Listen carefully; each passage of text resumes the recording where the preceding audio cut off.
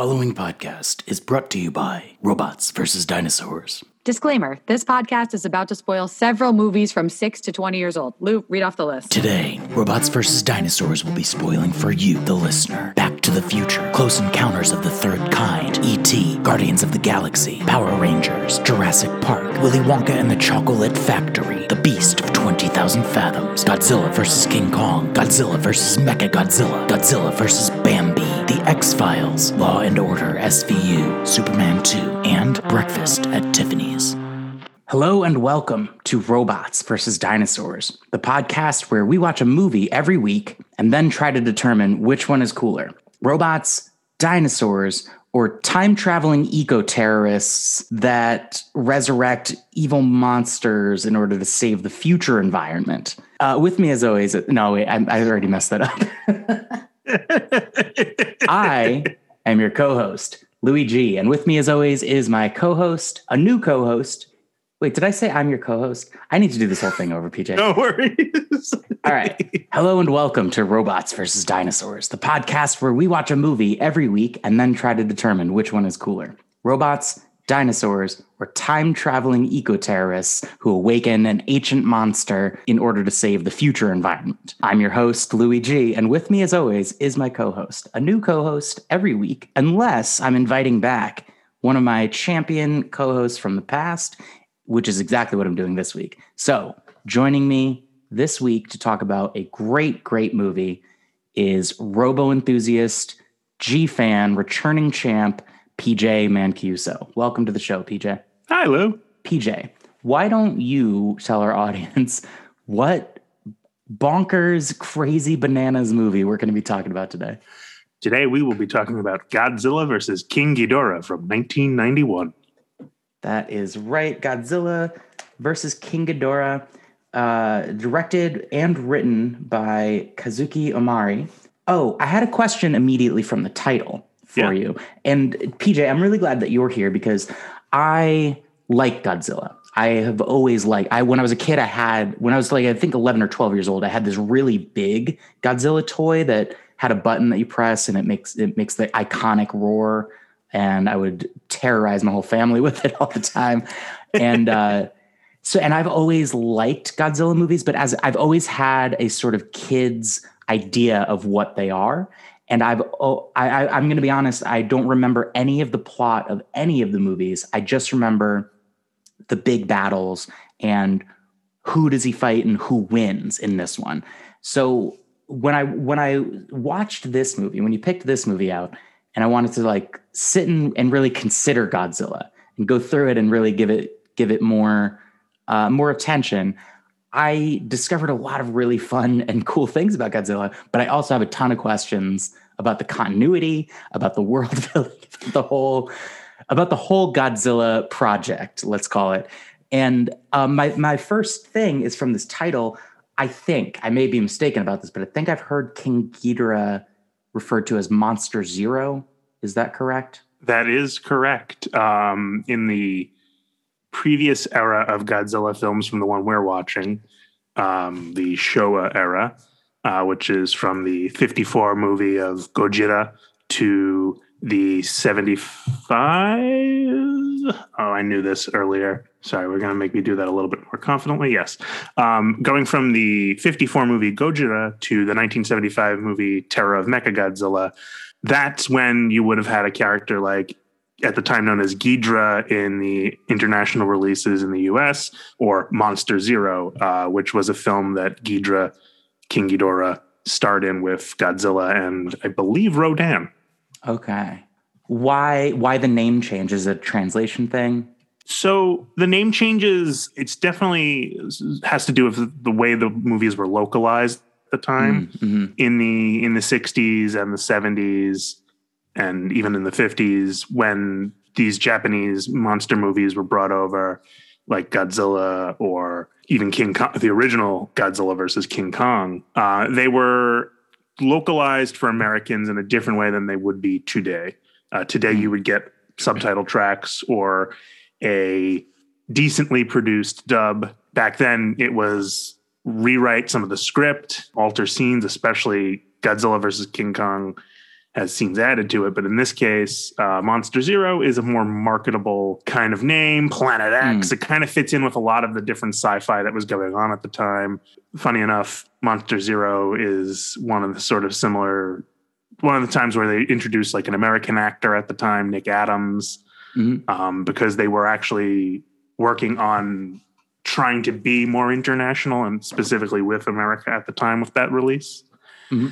So this movie is international and intertemporal. Oh yeah. Yeah, this is a wild one. I wasn't sure where to start with for a Heisei era Godzilla film, but this one seemed to be, well, I'll be honest, Lou, I really wanted you to see one scene in this movie in particular. I think I know what scene you're talking about. and like, I was like, okay, I have the chance and I'm going to bring it. I knew what the rest of the movie was. And based on a conversation we've been having about your watch of Godzilla versus Mechagodzilla, I just knew that this would be right up your alley. Yes. And listeners, we are definitely going to talk about that scene. I don't want to hint towards it too much, but we're going to have a lot to say about it because it is fantastic. PJ, I'm so glad that you picked this movie. When you say things like the Heisei era, or what was the other one? The Showa. Is Toho another one? That's the company that makes them? Toho is the studio that makes Godzilla films in Japan, and they're a prolific. They're a huge studio in Japan. Like I would say, equivalent to where we have like Universal or Warner Brothers to that effect. I actually even toured the Toho studio while I was in Japan, and it's an amazing lot. And go ahead. The different eras are those. Does that mean like that's not different studios? Then it's different directors or different. So the way they've kind of broken it into eras for Godzilla films is during which reign of the Emperor at the time the films were produced. So, oh wow, okay, yeah, it's an interesting thing when literally when we talk about like the Edo era of Japan, we're talking about the same thing. Like we're talking about the timeline of Japan history based on who. So like in America, we'd call it like the Clinton years or the Reagan years, right? Something like that. Yes, exactly. To give you like a congruent timeline period, this would be from the Reagan era to the Clinton era of America for Heisei. Showa would be the Emperor Showa's from post World War II all the way up to 1989.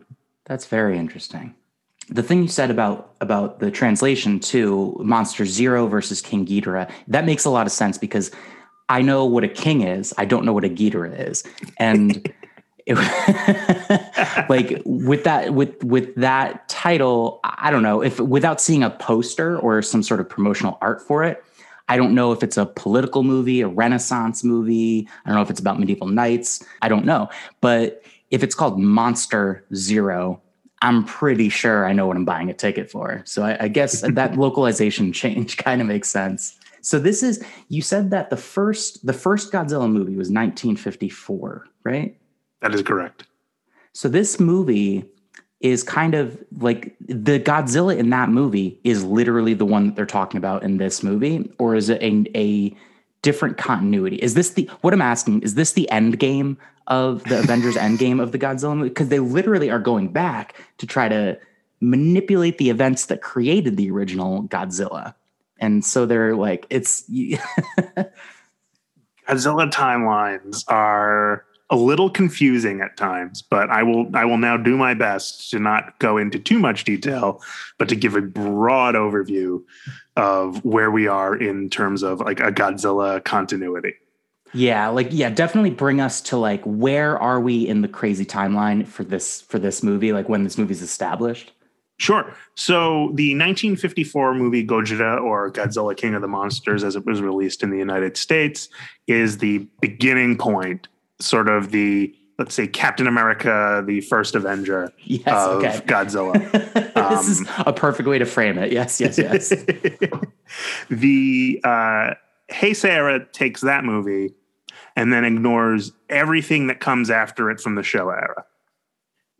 And in 1984, a movie called The Return of Godzilla comes out, where it's basically supposed to be in 1954, they killed Godzilla, and in 1984, Godzilla comes back.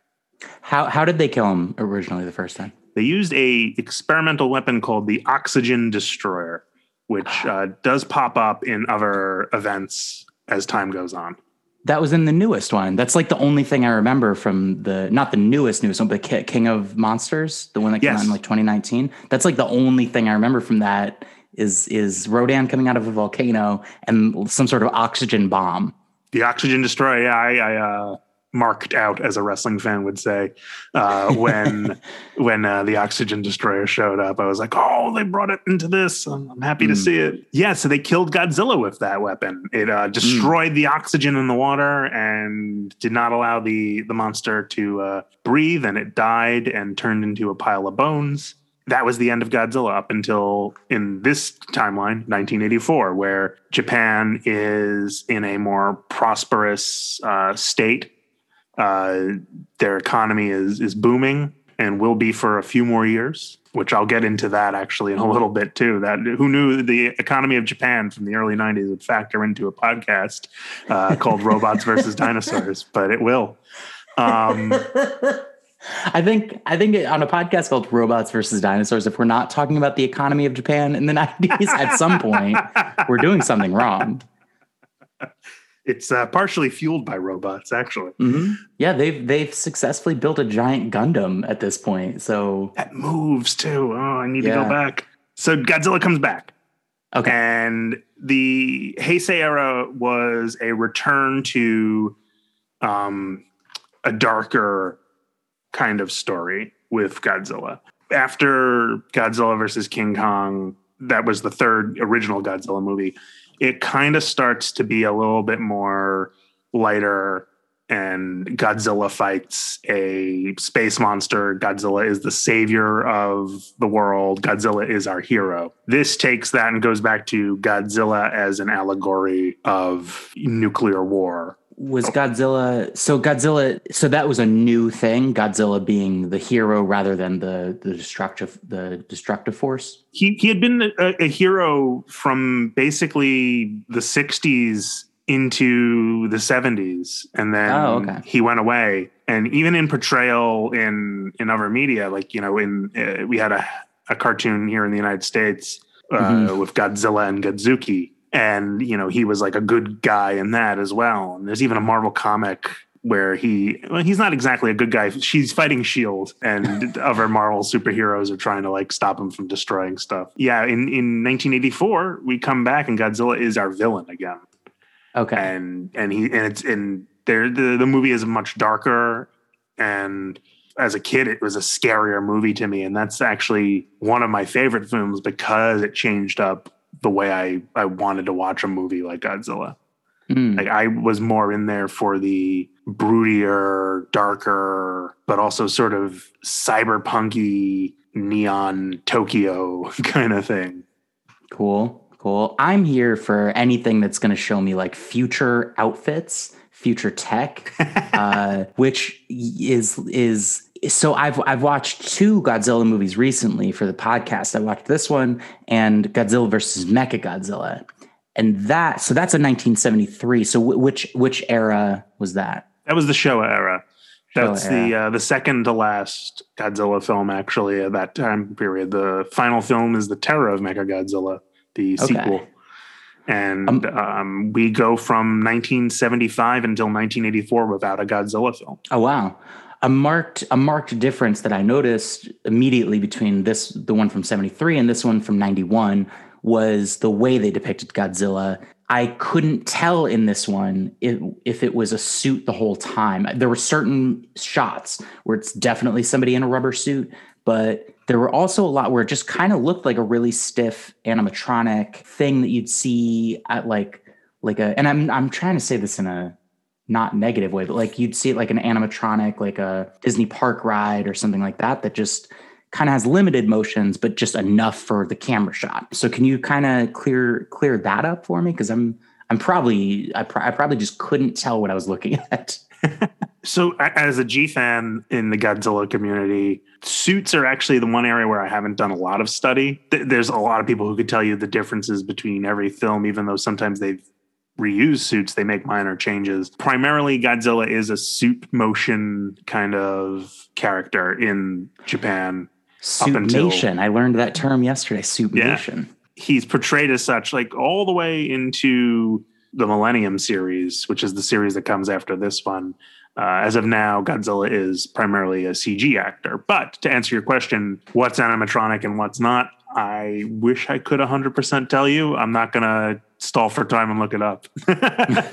But they do have, I know for the Return of Godzilla, they did have a larger sort of animatronic face that they would film for things and for some close-up work. I know at this point in time, the craft work that goes into these suits is bonkers ahead of where it was even in the 70s after they had been working on the films for so long. There's a lot of animatronic pieces in Godzilla, the suit even. You know, it's one thing that's consistent that I think is it's the kind of thing like a mascot does really well at like a sports game, like a big coliseum. A mascot does these big hand motions like they're a diver or an astronaut, like doing like big motions to communicate something. That is kind of how I would describe the Suitmation performances in both of these movies that I watched that are 20 years apart. And one specific thing that I think is proof that it's effective and that you don't need much more than this is every time Godzilla does a certain like head motion where he like pulls his head back and drops his lower jaw a bit, I'm like, ooh, that breath weapon's coming. Yeah. It's this visual cue that the second or third time you see it, it gets you excited. You're like, oh, he's about to pull out his special move. And it just, for me, it worked. Now every time I see the guy in the suit about to do that motion, it instantly triggers that reaction in my brain. And I think I think that it's my way of saying I really appreciate the Suitmation work, the big performances, the big gestures and all of that, because yeah, it's limited, but they're kind of leaning into the limitation of it. They definitely embrace everything that they can do with that. I mean, including the filming techniques that they even build around it and how they get shots that would otherwise be impossible to do. I mean, you can't film underwater with a guy in the suit battling another monster and not drown. So, they do different camera techniques to make it look better, but the way that they move is very believable even at times, which is, believable. It looks organic. It looks like it belongs, even though it is a giant monster and it's attacking a city. You're like, it still has a level of quality behind it that even gives it a character. And you can even almost tell when Godzilla's thinking when based solely on just the motions of the actor controlling the suit. And it's a craft unto itself that, very often I believe the suit performers, without certain exceptions, stay on as Godzilla for extended periods of time. I know that there's a few times where somebody has to fill in, but for the most part, once you're a Godzilla actor, you act as Godzilla for as long as you can because the intricacies of performing it. That's cool. That's really cool.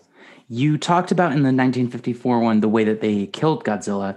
How did Godzilla come to be in that one? Was he just a thing that emerged from the sea? It's just a big mystery and a scary thing. We don't know where it came from, or do they have a backstory in that movie? So the backstory has always been that Godzilla was created through atomic testing. Godzilla at its heart is an allegory for the horrors of nuclear war in the original 54 piece. In fact, it's actually a slight bit of satire and social criticism at the time because it was hard in 54 for Japanese studios to put out anything that kind of touched on the subject at the time because of the way America's relationship was with the United States. And so in order to even have a film that starts to breach these subjects and discusses these things, they looked to science fiction and were inspired by a few films that were made in America at the time, King Kong, and just before this one, actually,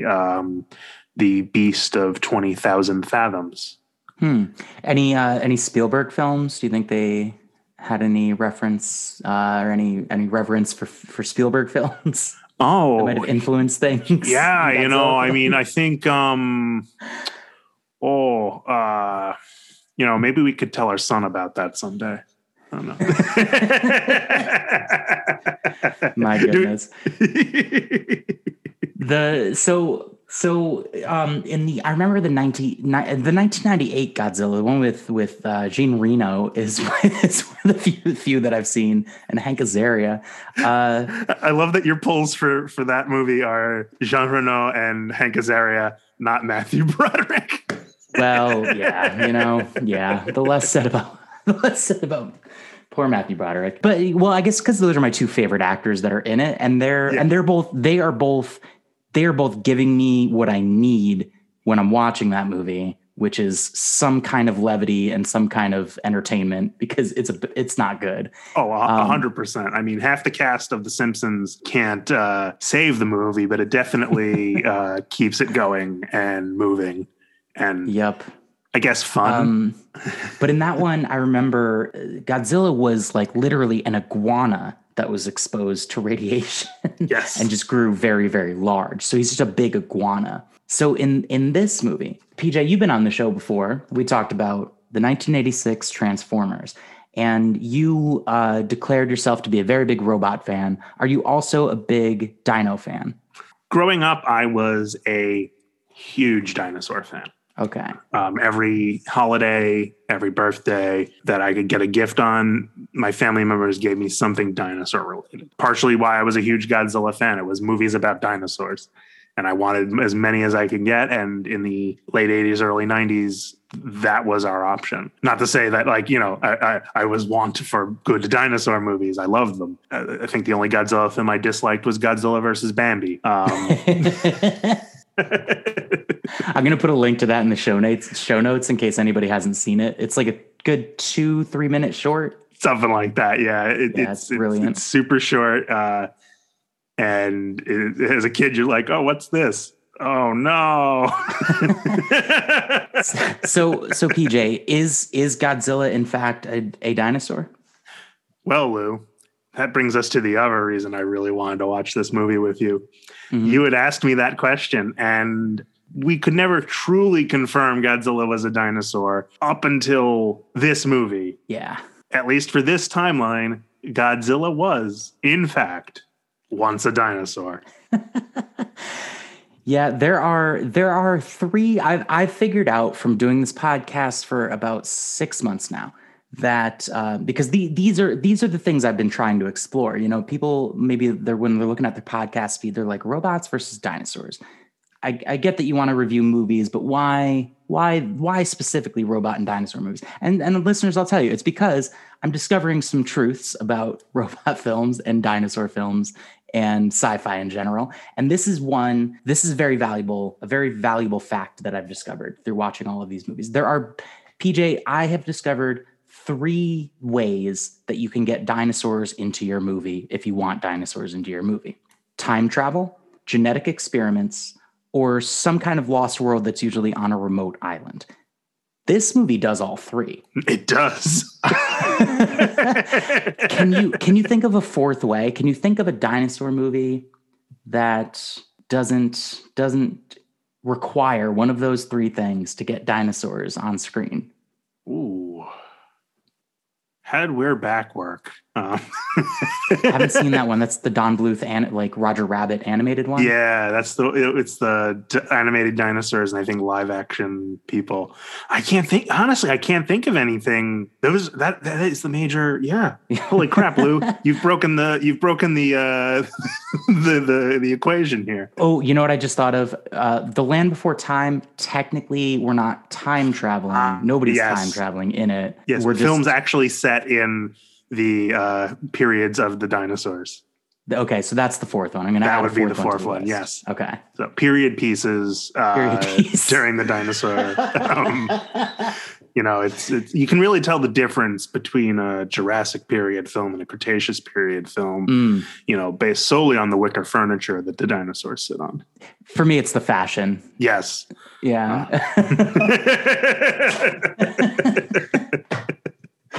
So, all right. So Godzilla for sure in this movie is a dinosaur. He exists already on the island of Lagos in the Marshall Islands. He apparently is just the island's protector. The movie introduces us to Major Shindo, who was one of the soldiers that fought on Lagos. He was stationed there with his garrison during World War II, towards the end of the war, 1944.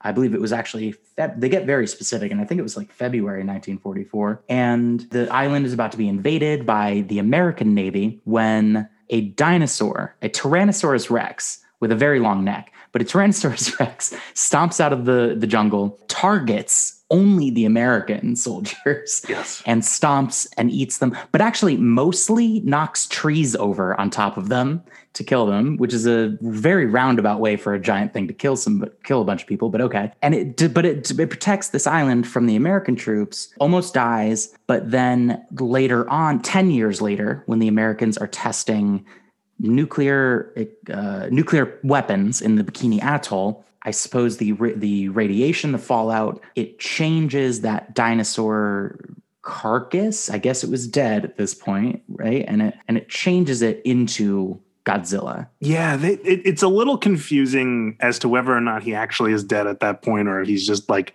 he's gonna be okay, and then he wakes up the next day, shakes it off, and then 10 years down the line is irradiated by Castle Bravo. Yeah, that is this movie and this time period's origin story of Godzilla. This is him getting his super soldier formula and fighting the Nazis. In this case, the Nazis are the U.S. Yes. Oh, that battle scene. That looked like it was from a different era of filmmaking. Even it felt very much like a 60s World War II film where it's very clean, very clinical. People just sort of doing stunt explosion dives for death scenes. You don't have any Saving Private Ryan guts in the sand getting squashed by a dinosaur and blood spurting everywhere. Let's dive into that whole entire thing, because it's out of all the set pieces in this movie, it is one of the craziest. It's just a really interesting way that it frames history, and it frames where this movie itself is at in its own timeline. Because the movie starts out with it actually, just to jump all over the place, the very first part of the movie starts out in the future. We start in 2204 AD in the Sea of Okhotsk, and a submarine is searching the seabed. It finds some sort of dragon carcass. I think any Godzilla fan would know that this is two of the three heads of King Ghidorah. One of them looks like it's been bitten off or burned off. Then the submarine gives some sort of like feedback to a base. They do a 90s Lawnmower Man style computer rendering of what they're seeing. And then we go back in time to 1992 AD Tokyo, and there's a UFO. And this movie is not slowing down. In terms of no, we open with James Cameron still practicing his hobby, solely funded by Avatar 2 and 3, even in 2204. Yep. And then we cut right into UFOs. It's a lot of scenes of this thing flying over the sky and people looking at it and watching and pointing. And then we're introduced to our next character, The reporter Kosuke. calls Kylo Ren, and he answers the phone in a towel and shirtless. Our nonfiction writer, whose actual name is Ken, so I'm not too far off by calling him Kylo Ren. Kylo Ken. Yeah, Tirasawa. I'm sorry. Who are you gonna introduce? Oh no, it's all right. It's our axiom here is Kosuke Terasawa, who is Ken. I'm getting the actor name and the author name confused. So let me reboot this. The actor is Kosuke Toyohara, right? Yes, and he plays Ken he Terasawa. plays. So we're introduced to the author Kenshiro, who writes for Super Mystery Magazine Moo, which is an actual real magazine. Oh, and he also has a real Godzilla toy on his desk. Did you notice that? Yeah. He gets a phone call and it's like, hey, did you see the UFO? No, I slept through it. But I read the papers. It's like, I went to bed early. I went to bed early. Of all the times. Couldn't deal with UFOs. I was tired. Yeah. His whole source of income at the moment is writing about UFOs, and no one gave him a phone call.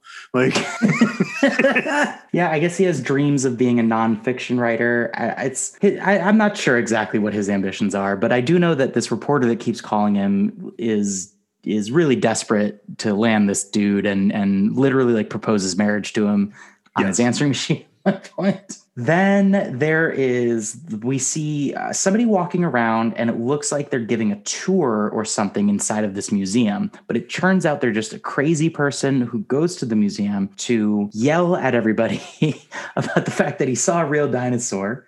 He says, "You'll never understand what it was about this great beast, but I know, and I know that it was always watching over us from somewhere. Whenever we're helpless and desperate during this time of hopelessness, the dinosaur will come to save us." The sole member of Dianon. Yeah. And this is Shindo, right? This is Major Shindo? The crazy man? No, it's actually, yeah. So that's where the film kind of gets a little confusing at times. This is somebody else.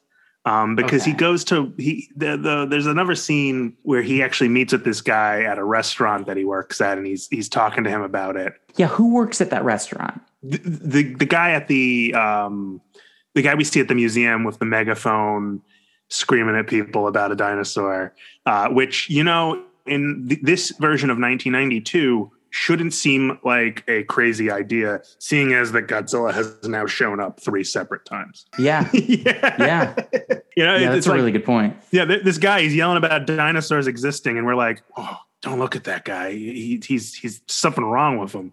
Yeah. I'm sorry. Godzilla's real. Yeah. It's like at a certain point during X-Files, Scully can't be like Mulder. There's no such thing. Scully, you've seen some shit. Like, don't tell me there's no such thing as ... Mulder, this can all be explained by science. Right. Like at some point you got to be like, okay, all right, we are living in a sci-fi world. Exactly. And the previous film before this, Godzilla versus Biollante, had a giant sentient biologically engineered rose. So one guy screaming about dinosaurs being real isn't that fantastical. Not only that, the government has a Godzilla team. There's a character, Sagusa. Miki Sagusa, played by Megumi Odaka. Yeah, Miss Sagusa is like the lead. Like, I don't know what they're called, but she's of the Godzilla team. So if the government has a Godzilla team, okay, yeah, okay.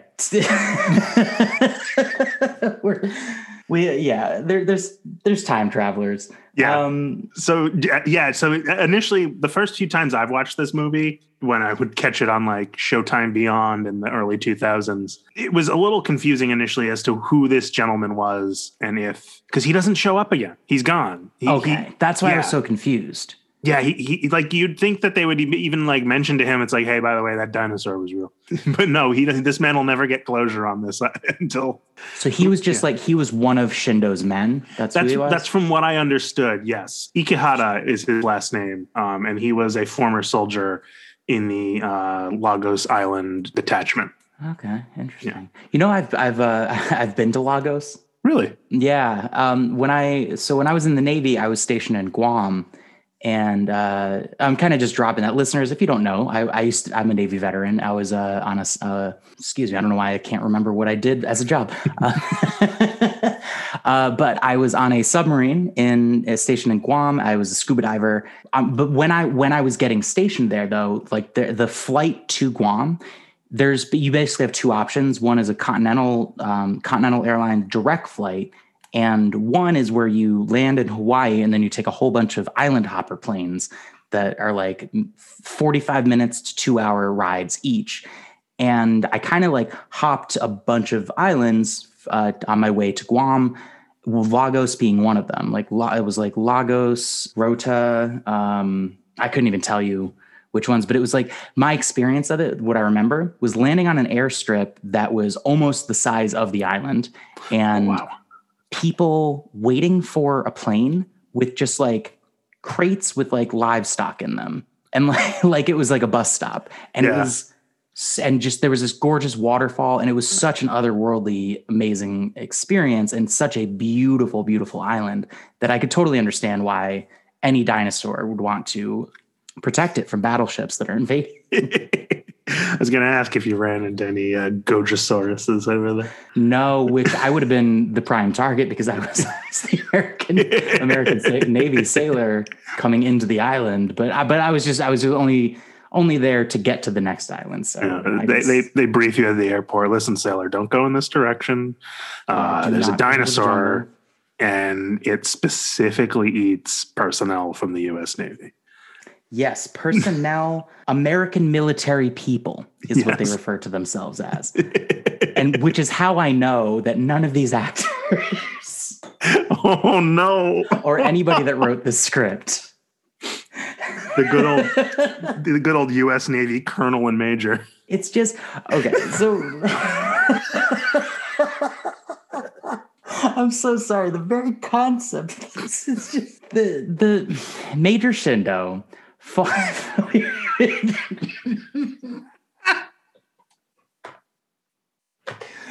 This movie broke me. Major Shindo fought on Lagos with his garrison. The American Navy comes in. The thing about this Navy, though, the way they depict them, it's, I guess, turnabout is fair play is maybe the way I'd put it. Yes. If you look at American movies from any era, I'm going to include the modern, I'm going to include movies from this year where we depict our military versus any foreign military, especially during World War II. We're not very kind with our depictions of the enemy. We make the actors do these very large, exaggerated line deliveries and gestures and things that are almost theatrical, more theatrical than cinematic. And I feel like that's what the Kazuki Omori, the director of this movie, was asking his American actors that are playing these World War II American soldiers to do, because their acting seems deliberately, but it's very stilted. It's very weird. It's very just the way that they talk to each other is weird. So maybe you can shed some light on that. I can shed a little bit of light on that. From what I have read, oftentimes Japanese productions will cast from a pool of expats that are living in Japan, primarily those who are there to teach English. Okay. And you unfortunately don't get a large pool of actual practicing actors. And so you hire a person who fits the bill, is American, and will speak in English, and they will deliver these lines as wooden as you possibly can, or inhumanly as possibly can. and so you get these very stilted performances that, yes, they do almost border on caricature and exaggeration. I do think that our prime targets for this are our Colonel of the Navy and Major. Is that the character's name? Yes. That was listed on on the call sheet. U.S. Navy Colonel, a rank that does not exist. We were a little inside baseball on that one. That's true. That's true.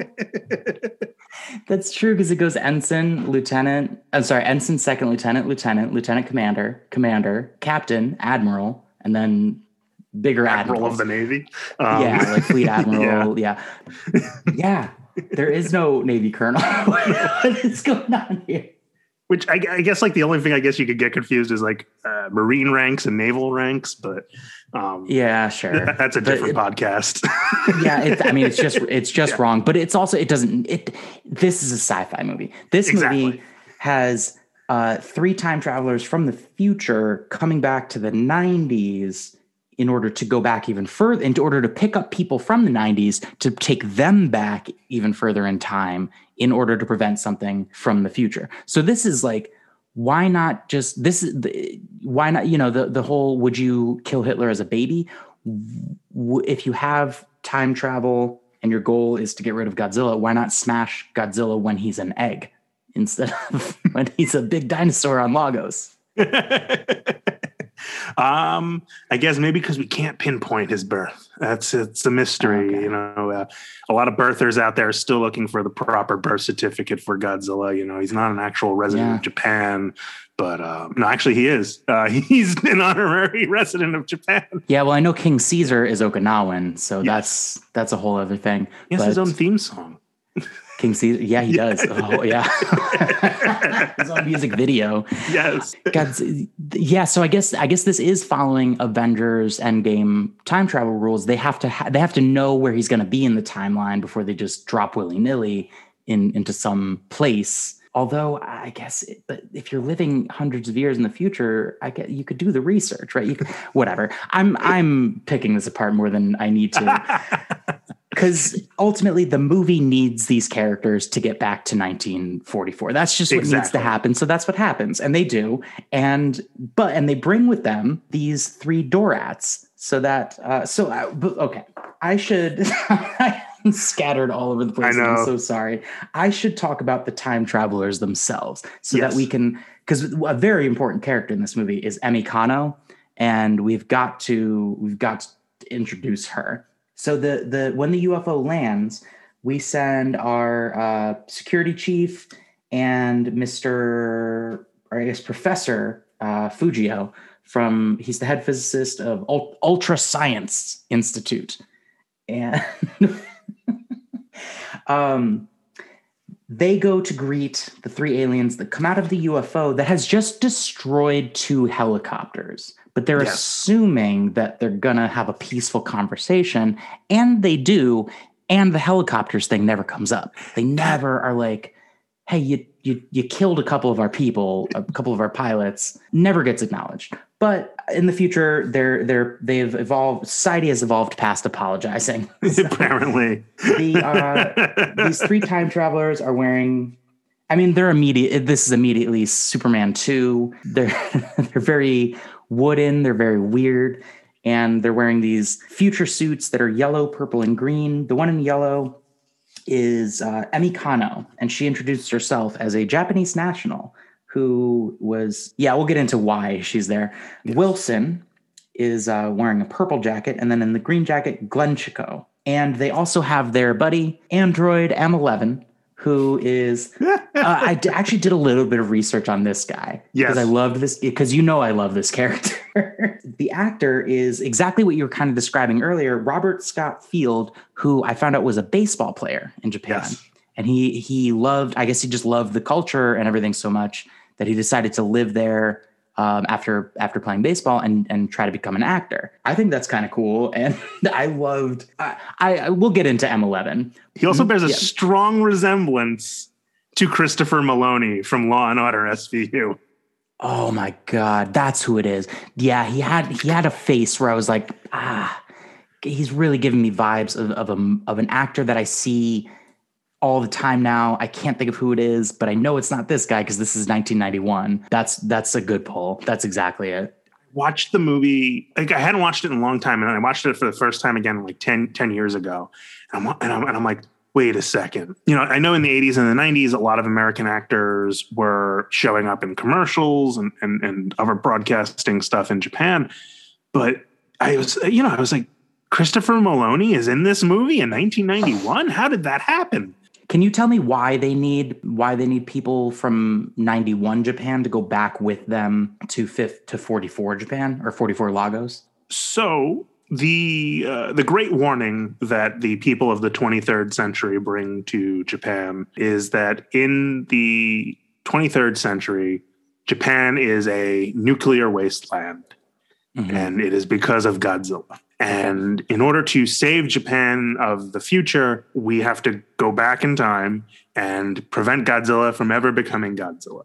And so we cannot bring with us people who are actually at the event because they cannot exist in the same space at the same time. That makes sense. I like that rule. I like that rule. Yeah. Yeah. So, which is why we don't have Shindo in the past, because he is on the island as well. Well, that actor still gets some work, though. We see him. Oh, yeah. No, he looks so young, as one other character remarks. He's wearing a hat. I'm sorry. Keep going. That's okay. And so we have our professor, we have our author, and we also have Miki Sagusa, who you had brought up before. Miki is actually a fixture of the Heisei era films from the previous film, Biollante, all the way up to 95's Godzilla versus Destroyer. Cool. I like her.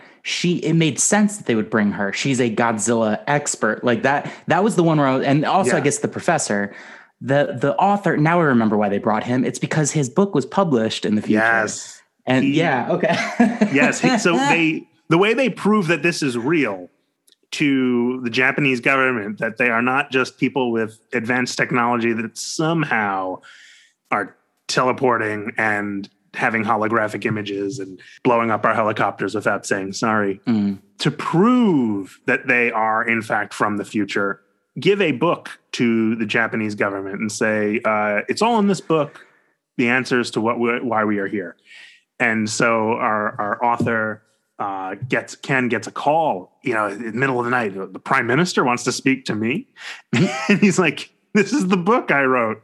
Well, I'm writing it right now. I think the best moment that comes out of this is they tell him that, they've done full scans and calculations of Godzilla's mass and structure. And he's like, were they close to mine? And he goes, 2% off. And he is so pumped. He is like, yes, I got it right.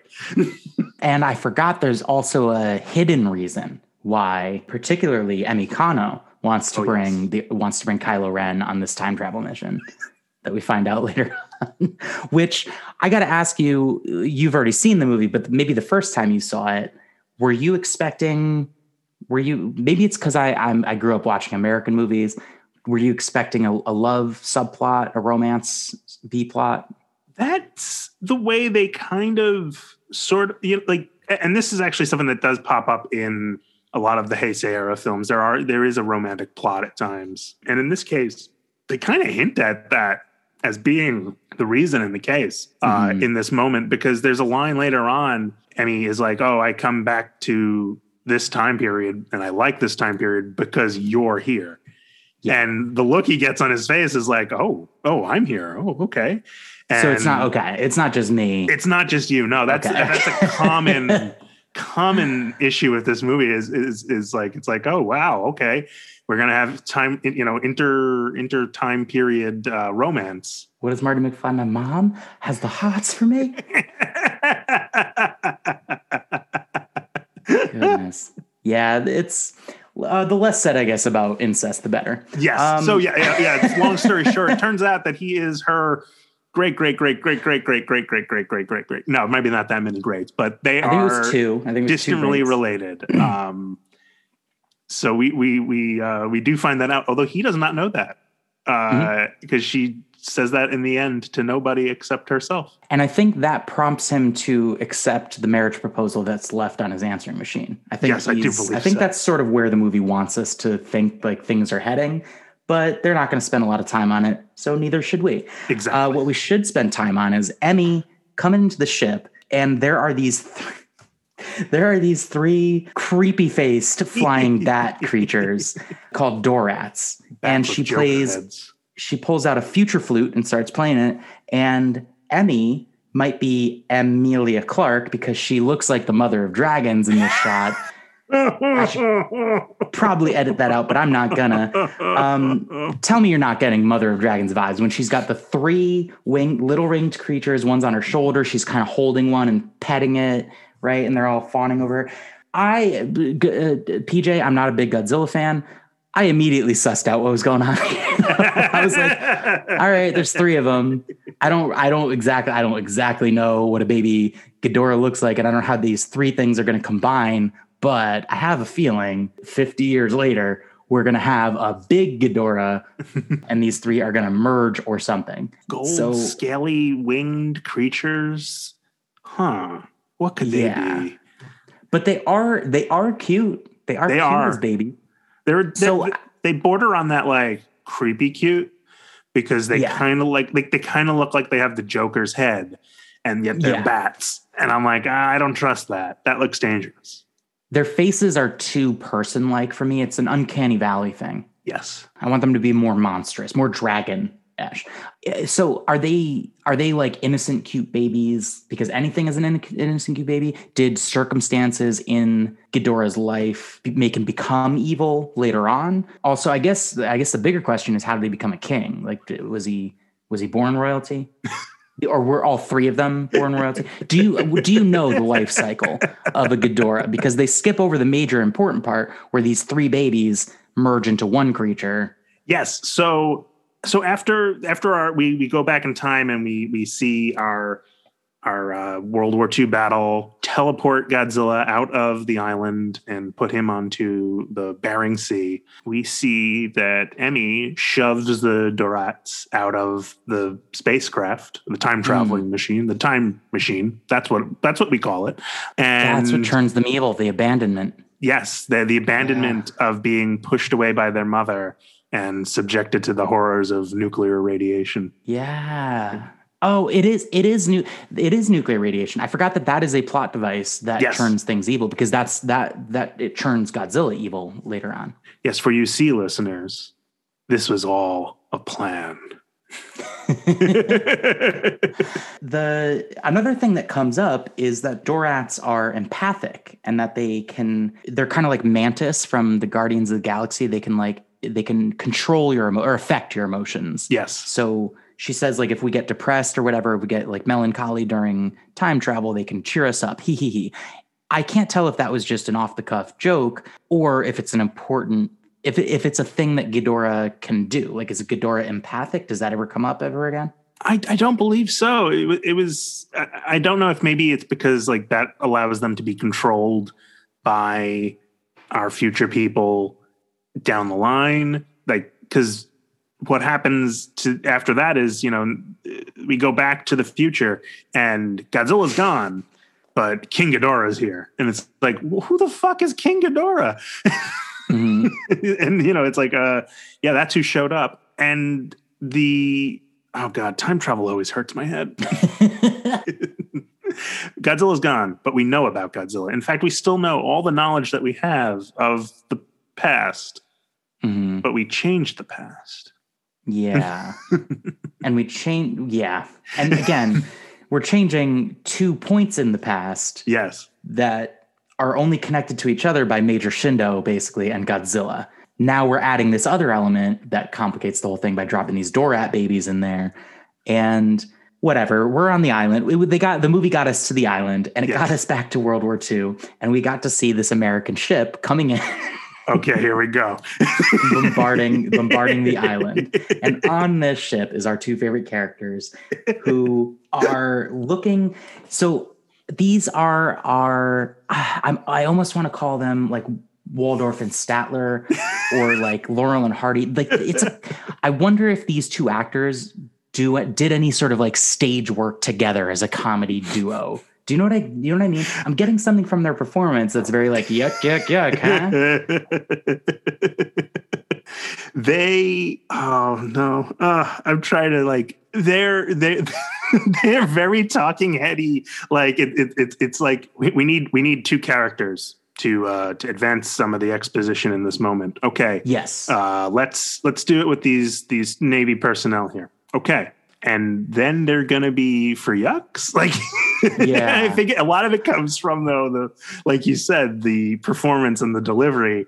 And I think that there was almost, I think that this is a Japanese movie, and I do think it's fair for them to be like, we want to depict these Americans as kind of buffoons. We kind of want to make them less of a threat. You know, we want to make them a little silly, because in any depiction, any American depiction of a Godzilla thing, anything where like any of our pop culture is commenting on Godzilla, I can tell you from growing up in the 90s, it is always the same sort of caricature or stereotype of either a couple of businessmen or like a Japanese commander, maybe, you know, a Navy colonel, for example, or something like that, pointing at the sky and looking at their friend and saying, oh no, Godzilla's attacking the city. So I feel like this is their version. This is this movie's version of making two Americans point and go, oh no, Godzilla's attacking the island, right? Exactly. And it's interesting. This does actually stir up a bit of controversy, this whole section of the film. Okay. It actually got to the point where in a 2006 interview, Omori had to state that this scene wasn't specifically supposed to be anti-American. You know, he doesn't have any issues with America, but CNN actually reported on this in the time that it came out because of this scene where American military personnel being crushed by a dinosaur, Godzilla, and the sort of portrayal of these Americans in the movie. Yeah, I get it, but like, come on. Oh, I mean, we do not have a leg to stand on. Oh, we have no leg to stand on in that. I mean, like, this is just it's the cyclical nature of being offended of being American, and it's like, you know, it's like, oh, I don't like that portrayal of us, despite the fact that in all of our history and all of our films, the portrayal of the Japanese, especially in World War II era films, is heinous. Yeah. And for this to be a controversial moment in the history of relations between Japan and America is ridiculous. But it was also actually. Oh, go ahead. Just in general, seeing in a movie American soldiers going to do something and then just getting slaughtered like en masse. It's a shocking image to see as an American person, especially as a veteran, to be honest with you. But for that reason, it raised the stakes for me. I was like, oh yeah, if this was an American movie, they would have held back on something like this. But because it's from quote unquote the other side of the war, of that war particularly, they can take a few more liberties, I think. And also because of the way, if we're gonna, at least they cast American actors to play these American people. They didn't pull a Mickey Rooney in Breakfast at Tiffany's. Oh no, right? No. So like we got Major Spielberg here and the U.S. Navy Colonel.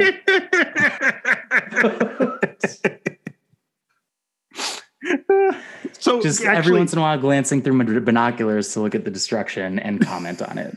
And so I'm sorry, what were we going to say? So the way we were first introduced to them is they're talking about the invasion the next day, and then there's a light that streaks through the sky and goes towards the island.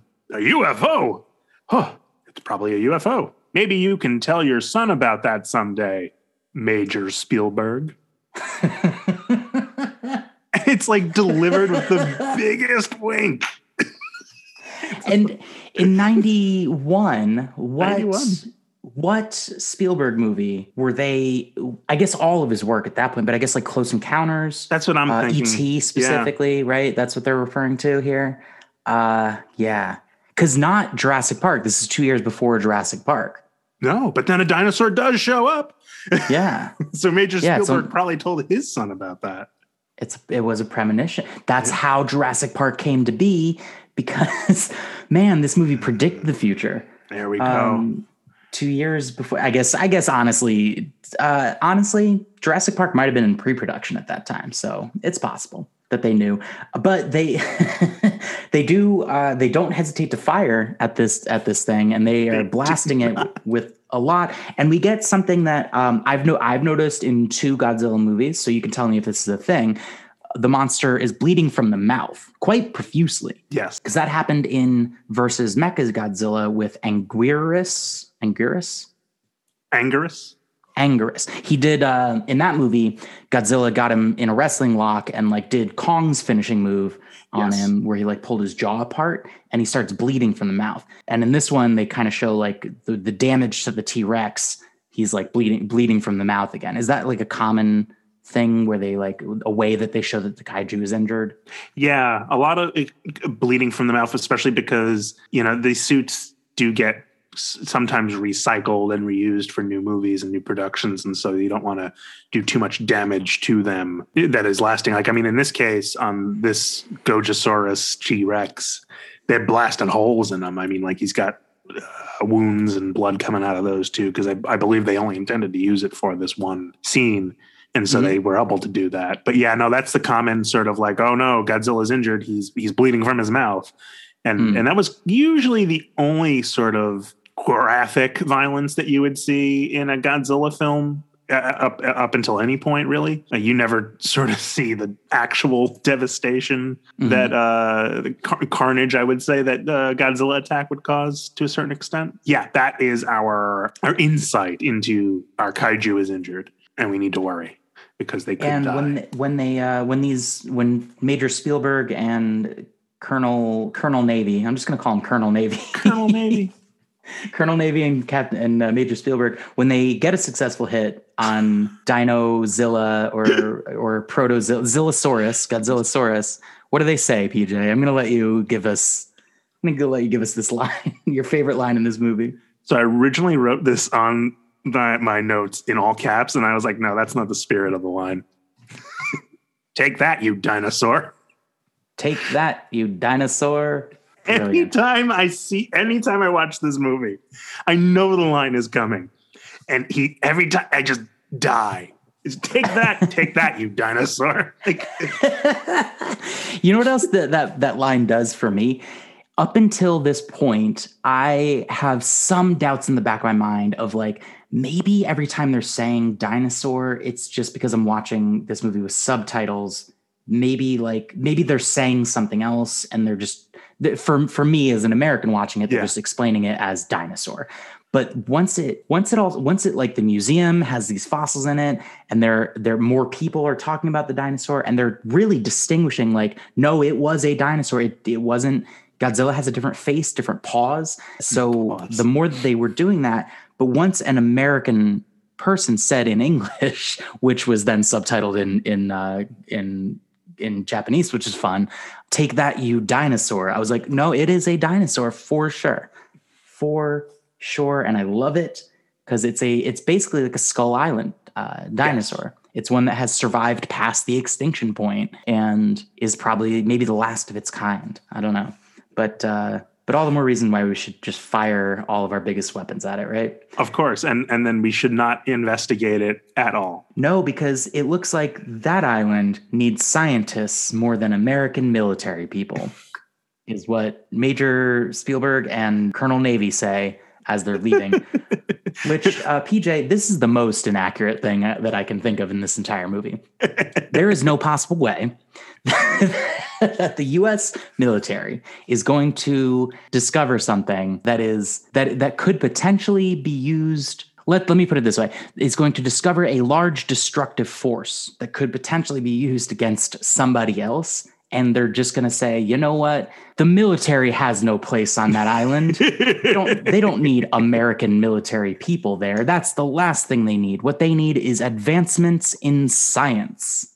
I don't buy it, PJ. I don't either. I don't buy that. And I don't buy we've already suffered too many casualties on this island. Yeah. He's like, we don't need any more sacrifices. Yeah. Okay. Resume landing operations. No, let's go.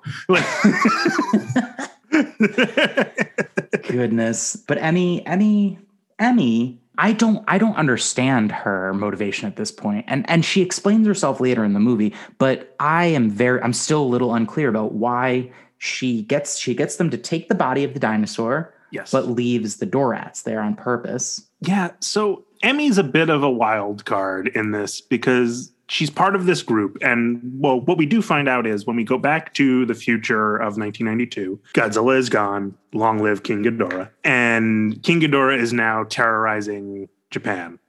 Why? Because our future people have control over him. And how? That was another question. So through this computer that they have on the ship that M11 controls. And he basically sort of pilots Ghidorah around, and Ghidorah starts attacking. And it seems that the actual motivations of the future people are not to save Japan, but to enslave Japan, to take Japan down a peg. Because in the 23rd century, Japan isn't actually destroyed by nuclear radiation. It is the most prosperous nation in the world, even purchasing the continents of South America and Africa in that time period. And this group is actually a rogue terrorist time-traveling organization bent on taking down Japan. And so Emmy, a Japanese national, is aiding them in their plan, or did she not know the full extent of their plan? That's where things get a little confusing. Yeah, they okay. We do find out later that the other two, Wilson and Glenjico, have kept some information from Emmy. So, because they specifically say at one point, we did not tell you this, but there's a countdown timer that when it goes off, it will automatically transport us away. So we will escape. Ha ha ha ha. Everything is going exactly to plan. Yeah. So in that moment, I can surmise that like they didn't tell her what would happen if she left the three Dorats back in 1944, or they told her a complete lie of what would happen. They're definitely using the fact that she's a Japanese national. She loves her country. And she wants to save her country. They're using that against her the whole time. Yeah, and it's interesting because at this point, then we kind of get we go from Emmy having a slight heel turn to becoming a face again, and now she wants to stop King Ghidorah by bringing Godzilla back. And one idea that they have for that is the Teo group is going to. This was dodgy because I wrote down, oh wow, in 1991 they had the guts to have a plot where Japan is deciding to nuke themselves to save themselves. Yes, that's dodgy. So yes, we come back. All roads lead to Shindo, as he is the owner of this corporation, this mega corporation. He's, I guess, the reason why Japan becomes so prosperous in the future, right? It's because his company, he's like the Tony Stark of this era. Yeah, and that's actually an interesting plot point in hindsight for this film. They have this character, Major Shindo, in the past, now the head of this corporation, who is, for what we are put forth for, is one of the reasons why Japan has actually been able to recover on the global scale following World War II. And at this time period in 1991, Japan is actually about to go into a big economic crash following this big period of prosperity. I thought it was prescient, I guess, is what they're talking about in this film, and sort of Japan's future and Japan's prosperity, that at the same time, and this is maybe why some of the sort of portrayals of Americans in this film are depicted as such, as this is actually a bit of America's fault as to why Japan is going through this economic crisis. And it has to do with the devaluing of the yen. And also, who knew that we had an idea of exactly what would happen in 2008, outlined us in 1991, in terms of the price of real estate being inflated and being able to loan money to people without the proper sort of methods to make sure that people wouldn't get screwed out of their entire savings and their entire home. Right for us here in Japan in 1991. Yeah. Okay. Yeah. It's just one of those interesting things that you learn about with Japanese media at this time. It takes a big shift in the 80s. Japan is producing, animation at a level that we've never seen before, like Akira. And then that whole industry takes a huge hit. In 91 going forward, where, you sort of see the budgets of the animation start getting declining. There's less experimental art that's coming out at the time. And Godzilla still continues, and the production values of that never seem to suffer from that. But as a country overall, Japan does actually, it's called the Lost Decade. Yeah. I don't know. I just thought it was interesting stuff. You can cut all that, but not at all. No, that really majorly Godzilla is about environmentalism. Like that's always the number one theme going on. But it's that goes hand in hand with its other major theme, which is like nuclear disarmament. I just thought of, there's another dodgy moment in the Godzilla King of Monsters movie where Ken Watanabe's character deliberately it's weird because his father was killed in the first atomic bomb drop, or maybe the second one. I forget if it was Hiroshima or Nagasaki, but he has like a coin or something that was in his pockets. He has some souvenir of his grandfather's or his father's. It's been a while since I've seen those movies, but anyway, his father was killed by a nuclear bomb. And at some point he has to go underwater and go into Godzilla's lair. And in order to help Godzilla, he has to blow up a nuclear bomb and sacrifice himself that way. And I am kind of fascinated by that because I talk about this a lot. Somehow it comes up a lot. The Fukushima reactor meltdown. Yes. And the fact that when that happened, the elderly in Japan, the elderly population, volunteered themselves to be part of the cleanup efforts because they knew that anybody that goes to respond to this is going to be exposed to deadly amounts of radiation, and it's going to shorten their lifespan. So for the future of their entire society, a large population of elderly volunteered to do this cleanup effort. And I always think about that because I'm like, I'm an American and I'm proud to be an American. I'm a veteran, but I can't imagine America responding that way to a nuclear meltdown. No, it was very sobering to hear that because the immediate thing I thought was, wow, I know my dad probably wouldn't do that. Just even specifically like me personally, knowing that it takes a level of selflessness and forward thinking even to have that thought. And as a community, as a nation, for that to be the sort of guiding factor of the future. And Godzilla does, as you said, is a allegory for nuclear war, nuclear waste, nuclear accidents. No better seen than in the 2016 film Shin Godzilla or Godzilla Resurgence, which is actually a direct response to Fukushima. And while the older people of Japan that went to go participate in that cleanup were a sterling example of the Japanese people, and that the government itself was kind of looked down on for their response and the ways that they would respond to this event. And that is actually very much satired in Godzilla Resurgence. Interesting. Yeah. I guess they go into how I'm still trying to wrap my mind around what the future people in this movie want. Like what they give the government a computer that seems to simulate predictions of events. Yeah. And I guess they put a false simulation into it that convinces them that like this is how Japan's going to be destroyed. So they trick them basically into using, when I mentioned like the Taiyo group are the ones that have the nuclear bomb. It is commented on in the movie that it's not the government, it's not the military that has this weapon, because after World War II, Japan did like disarm all of they discontinued all nuclear weapons programs, and that's still true to this day.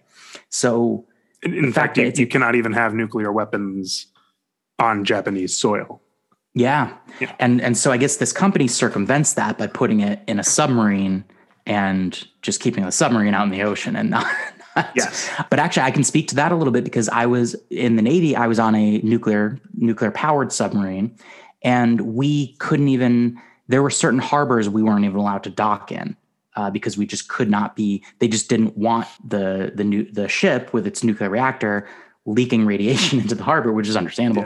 Yeah. But even just having it in proximity to land, there were only certain ports that we could or could not pull into. So that's not something I'm judging at all. I think it's actually good precautions for any nation. Yeah. No, it's wild in this film though that there is a corporation with nuclear capabilities. Yeah. And that's some RoboCop shit. It's very RoboCop, very cyberpunky, where it's like, a feature in some cyberpunky media is mega corporations and the levels of which they control things, and kind of supplanting states and nations at that point. And so this is very it's like, oh yes, the Taito Corporation has a nuclear sub, and it wait, is it Taito? What's Taito? Taito is a video game company. The Taito Corporation has a nuclear sub, and although they do say it's not actual nuclear weapons, it's nuclear waste that they have in missiles for some reason. Yeah. Okay. Dirty bombs is what they have. Yes. Dirty bombs. Yeah. And the future people, I forgot about this, but they call themselves the equal environmentalists of Earth. Yes. And they are very quick to judge any culture or society that is like nuclear obsessed. And we talked a little bit about M11, Android M11, but I want to get into a couple of things that we see this android doing, because this is robots versus dinosaurs. And we've talked a lot about the dinosaurs in this movie.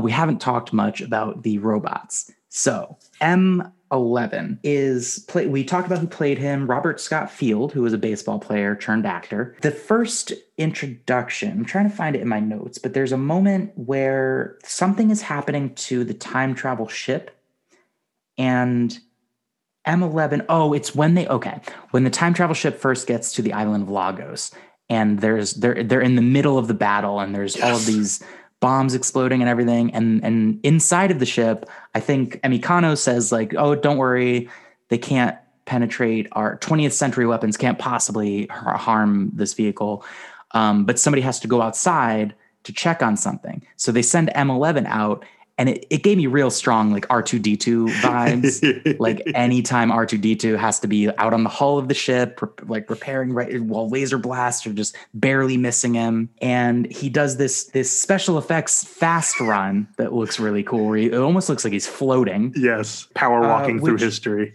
Begs the question of later on when he's chasing our heroes in a car. Why is he in a car when he can outrun cars? And why, when he's driving the car, does he use his turn signal? Did you notice that he follows all the traffic laws and uses his turn signal? He is orderly and efficient, but it's that CD-ROM drive brain. It is. And that didn't get, it's funny. I guess they've really perfected anti-skipping technology in the 23rd century for him to survive a car accident and not have anything go wrong with his ability to continue operations. Listeners, if you didn't watch this movie, M11's head is a jukebox. It has... It's a normal sized head. I know you're picturing a jukebox on human shoulders. It's he is an android, right? We agree on that. I usually ask my guests to distinguish android, but we've done that with the Transformers movie, and I think we both agree this is an android, correct? Correct. It is an artificial life form presenting as human, and by all intents and purposes could be believed to be human until you probably had a conversation with him. But had a conversation or press the button on the back of his head that makes his CD-ROM drive pop out, which has it's like a 6-disc changer. Yes, so his multi-disc changer comes out of his head. And Emmy is able to just swap out one of the discs, and now she can control M11, and he's not controlled by her duplicitous co-conspirators. Yes, because up until this point, M11 has been an agent for Wilson and Glenn Chico. And we even get a Terminator 2 style chase in this film, which, and again, interesting. I don't know the production timeline for this film. And so I don't know if somebody watched Terminator 2 and was like, oh, we need this in our film, because I believe Terminator 2 is 1991. It's 1991. It's, yeah, they must have been in production at the same time. Yeah, because he survives this car accident. He comes out, he's burned up, and he's got robo parts showing.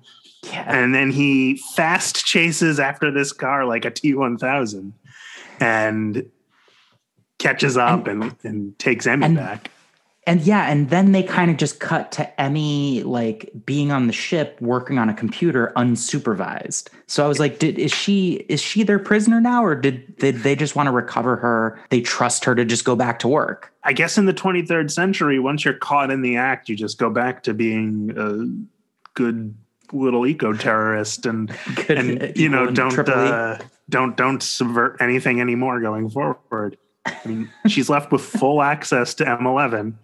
And, it's, I will say it is a little bit of a conundrum as to why they still trust Emmy after that. But we do get a reboot of M11. He does now serve the interests of our protagonists. Mm-hmm. Now he's Emmy 11. Yes. See what I did there?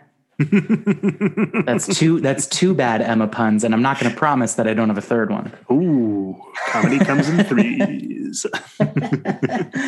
But yeah, now M11, it works for Emmy, but also kind of has a personality.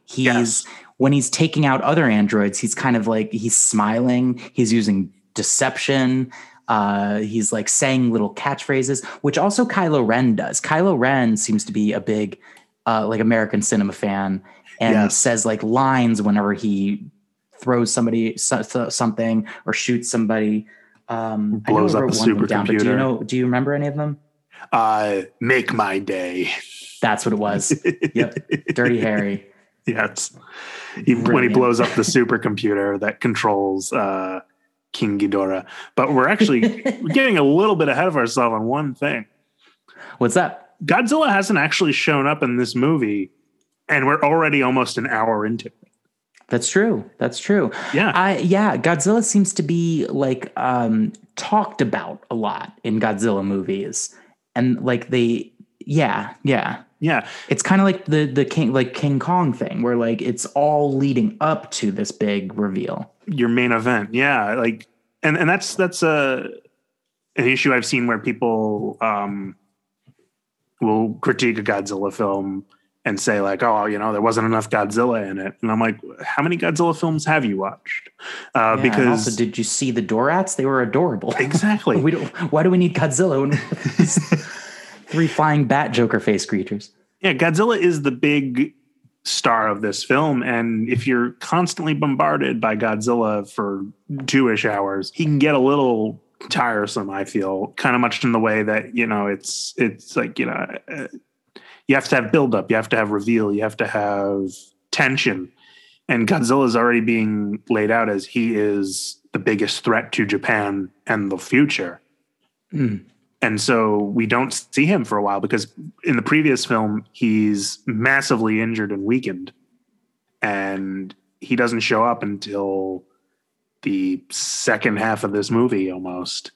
Yeah. And I like the buildup. I like that because especially, and this is another little bit of a tricky, convoluted part, because Godzilla is somehow already back, but isn't. And so like from what they've determined, it's predestiny that Godzilla exists no matter what. And he is still alive in the Bering Sea. And this is something I didn't bring up. And I don't know if they kind of hammered it home in this one, but Miki Sagusa, the part of the G team, the Godzilla team, is a psychic. And she has a connection to Godzilla. Okay. And so she can sense Godzilla. Oh, that's right. She gets like flashes, premonitions. Yep. Yeah. And so she senses Godzilla and she's like, Godzilla's still here. He's alive. And they're like, nah, you're probably just picking up that dinosaur at the bottom of the ocean. Turns out that dinosaur still got irradiated somehow by a sunken sub. And then when they send their sub to power up Godzilla from the corporation, he is already there, and so he attacks it, right? and he eats the sub, right? And now Godzilla is bigger and stronger than ever, and evil now, like because of the new radiation, because it's more advanced nuclear energy. They talk about how it's like in the 40s they had, or the 50s they had their 50s technology, nuclear 50s nuclear technology, but now with 40 years of technological advancements, they have it's unpredictable results on Godzilla, and one of those results is now he's kind of evil. Now he's the bad guy. Yeah. The bad kaiju. And so he does show up to fight King Ghidorah. Our group blows up the supercomputer, and Godzilla puts a stomp on King Ghidorah, takes his head off and everything. And then what happens? Well, they decide to turn as you do, they decide to turn King Ghidorah into a cyborg. Yes. Because Godzilla decides to go back and attack Japan again. Yes, he does. Yeah, he attacks like specific cities, and they're talking about like the cities falling one by one, and how, what's this going to do to our economy, and how will we survive, and like talking about like, can we sacrifice certain areas in order to save the rest? Like, they're really going into crisis mode, responding to this Godzilla attack. And Major Shindo, however, seems to believe that he could still communicate with the beast in some way, and it almost looks like it's going to work. Yeah, he still believes in this dinosaur that saved him and his men's life in World War II. But he also now sees that this dinosaur that he believes is his savior is also now the destroyer of everything.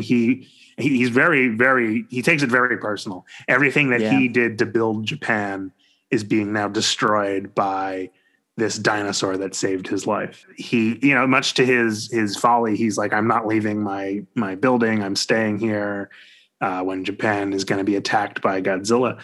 I did have one question for you, actually, Lou, before we jump into some of this Endgame stuff here. What kind of person stands and fights against Godzilla? So far, Millie Bobby Brown. I've seen her do it. Yeah. But her mom had some sort of orca machine, or I think they called it, where it like made a sonic signal frequency that attracts the kaiju. And I think she had that. So she got Godzilla to be her friend and protect her. Who else? We've got Quicksilver, right? Wasn't he in the Gareth Edwards Godzilla movie? And I forget how he does, but I think he makes it to the end of the movie. Yeah. Okay. So people that just like, because Kong is a similar thing. Like there are people that just stand up to Kong, like they're going to do something about it. Like Samuel L. Jackson in Skull Island. It's hubris. In this case, though, with Major Shindo, the hubris is also like a foolish belief in that there's still some good in Godzilla, which he might be right. There might still be some, but not enough to get him to just make eye contact with you and be able to be like, hey, remember me from 50 years ago? We're friends still, right? It's like, no, I do remember you. I recognize you, but I can't do a Godzilla scream. You just blast the town. What do you think of people that stand up to the Davids against the Goliath of Godzilla? Yeah. It's one of those things that like I didn't think about as a kid. But as an adult watching a movie and you see the army kind of roll out to fight a feudal battle against a Godzilla, I've tried to put my mindset into somebody who's like, okay, I'm going to go drive this laser tank now and I'm going to fight Godzilla knowing full well I'm probably not going to make it out of this. Yeah, if you're talking about the dudes in the laser tanks when they're surrounding Godzilla, if I'm in one of those tanks, I'm like, this is a coordinated effort. We're going to try this. This might work. And I got to believe, I got to do my part, and I can't back down. So if we're all like firing at it from different angles and Godzilla starts stomping towards me, I got to just keep firing, right? Yeah. Like that's kind of the mission there. But you do, I will say you do see some of the tanks like actually backing up and continuing to fire. But yeah, it's the people, it's that henchman that's like, they just saw Thor or, whoever, like Jackie Chan drop 20 dudes. Yeah. And they're like, I'm going to try it. All I have is this knife, but I'm going to try it. I'm going to run in there and try it anyway. Whereas, and I'll say this, I think the first movie I've ever watched, what seemed to be like an organized fight with tactics against a kaiju was Skull Island, where you saw an elite, air cavalry unit using the best of the best, their tactics, their technology at the time and everything, and they still couldn't do a damn thing. Yep. And I thought that was a very interesting sort of portrayal of that in how a fight against a kaiju could be realistically portrayed, as opposed to sort of like the limitations of what we have in a Godzilla film from 1991, where we have our animatronics that roll around and shoot at things and get destroyed. But then on the flip side, like what we're talking about with Shindo is like, how do you stare in the face of a creature that's taller than the biggest buildings that Japan has built, and still kind of be like, I'm gonna try and reason with this thing. And they have this like stare down, and there's a lot of nodding, and Godzilla like even seems to reminisce and close his eyes. Yeah. And then they have like one final like, you know what you have to do, right? And Godzilla's like, I do. But I don't know if I have the strength. Exactly. Help me, Major Shindo.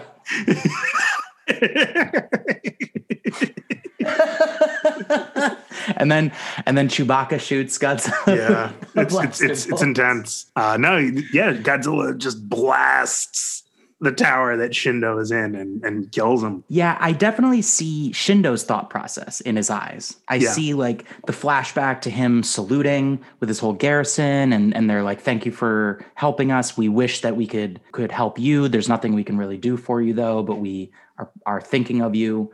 Thoughts and prayers, and honoring this great savior dinosaur. So I see that thought process in Shindo, that he's like, this is my last gambit. This is the last thing I can try.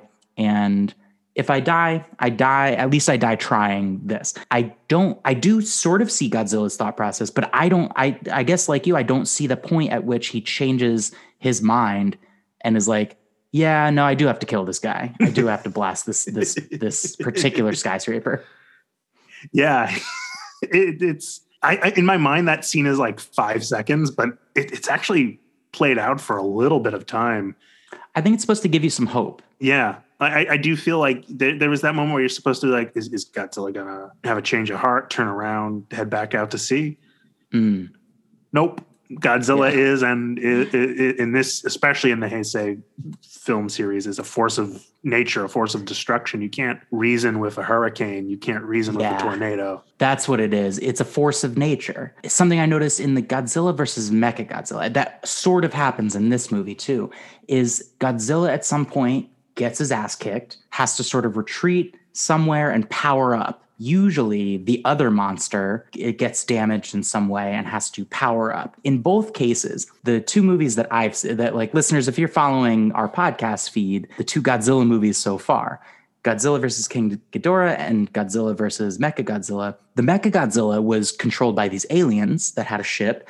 And when they needed it to like upgrade to fight a stronger Godzilla, they did like the Rita Repulsa, like make my monster grow, and like gave it more power. In this movie, they literally churn, because Ghidorah's missing one of its heads, they give it a robot head and turn the rest of it into a cyborg with metal armor and other cybernetic parts. And it's the very like, so I guess what I'm asking is like with Godzilla, is nature his Rita Repulsa?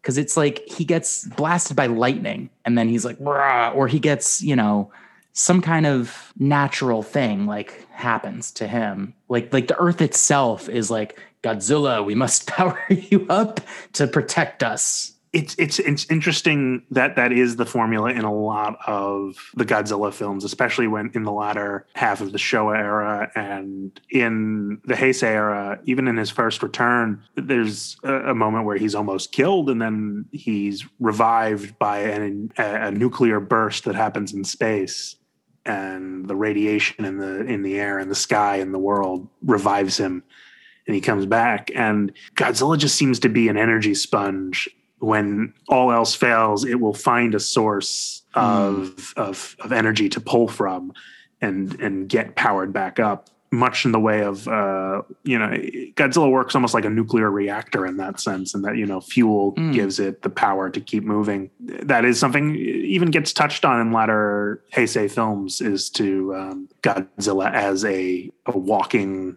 nuclear disaster. Yeah.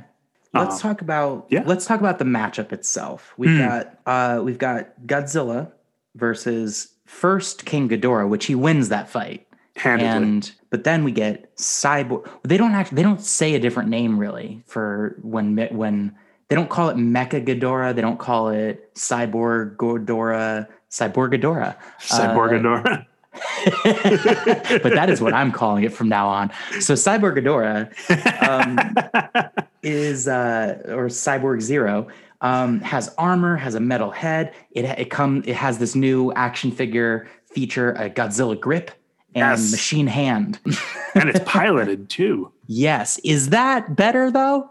I mean, you don't have it flying around and just destroying things on its own. It's a targeted sort of thing. I think, you turn your enemy into a weapon and then you fight your other enemy with that weapon. But weren't they controlling it before it was a cyborg? Weren't they remotely? Well, the bad guys were, yes. But it was still. Oh, so now Emmy has. Okay. Yes. Yeah, Emmy doesn't have access to that computer. Exactly. But she does have R2M11 in the cockpit with her. Very important. Yeah, M11 becomes a big hero in this movie. Yeah. They hook his little disc tray up to the cockpit, and he's now a helper and a controller for Mecha King Ghidorah. And I like this sequence. I like that they have Emmy doing this, and she's piloting. I really do. Like, she's the kaiju pilot, or what do they call it? The Jaeger pilot, like in Pacific Rim. So Cyborg Ghidorah, they definitely refer to as a cyborg. I would argue for sure it's cyborg, but it is also a mech suit. It's another classification of thing. So how much at this point when she's inside of it, how much of Ghidorah is its organic creature self? Like here's what I'm trying to ask. In the King of Monsters, like 2019 Godzilla movie, he fights Ghidorah. And they kind of give Ghidorah a little bit of, like, each of the heads kind of has a personality almost. They seem to, like, snap at each other or, like, have interactions with each other. I think at one point, one of them eats one of the heads. Like, one head eats another. I might be misremembering that. But don't remember that, my question is, in this movie, why do the two Ghidorah heads accept this third metal Ghidorah head as, like, one of them? As part of them?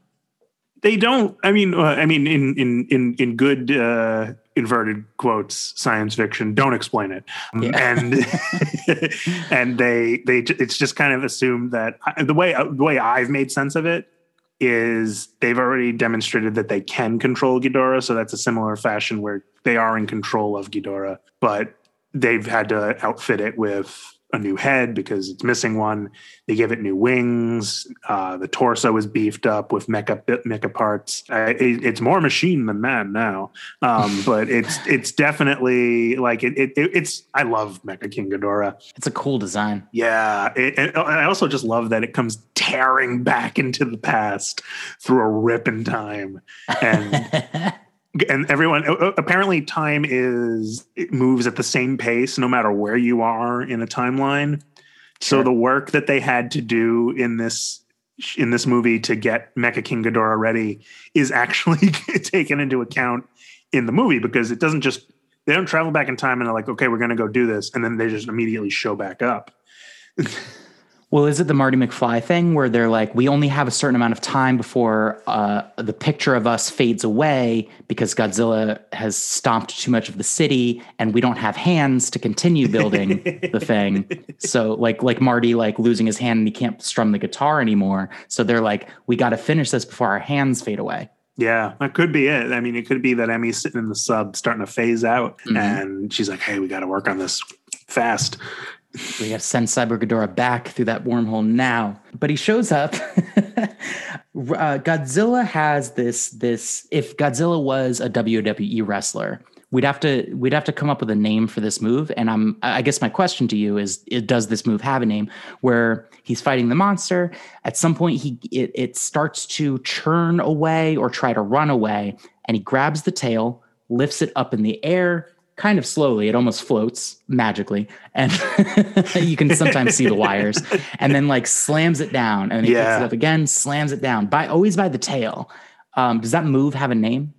It may have an official name. I know because there's another move that Godzilla does in other movies where he does a drop kick sliding on his tail. Yes, but I would call this the tail slam, or maybe like the G masher or something like that, where it's basically it's not quite a power bomb, but there's definitely elements of wrestling to this, like a big swing almost. If he picked it up and swung it around by the tail, even, but in this case, he's just slamming it into the ground.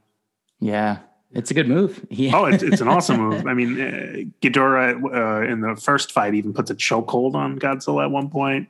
Get a nice big froth going on. Godzilla is also tactical. He knows to take out Ghidorah's wings almost immediately. Like whenever he's blasting his what do you call that? Atomic breath?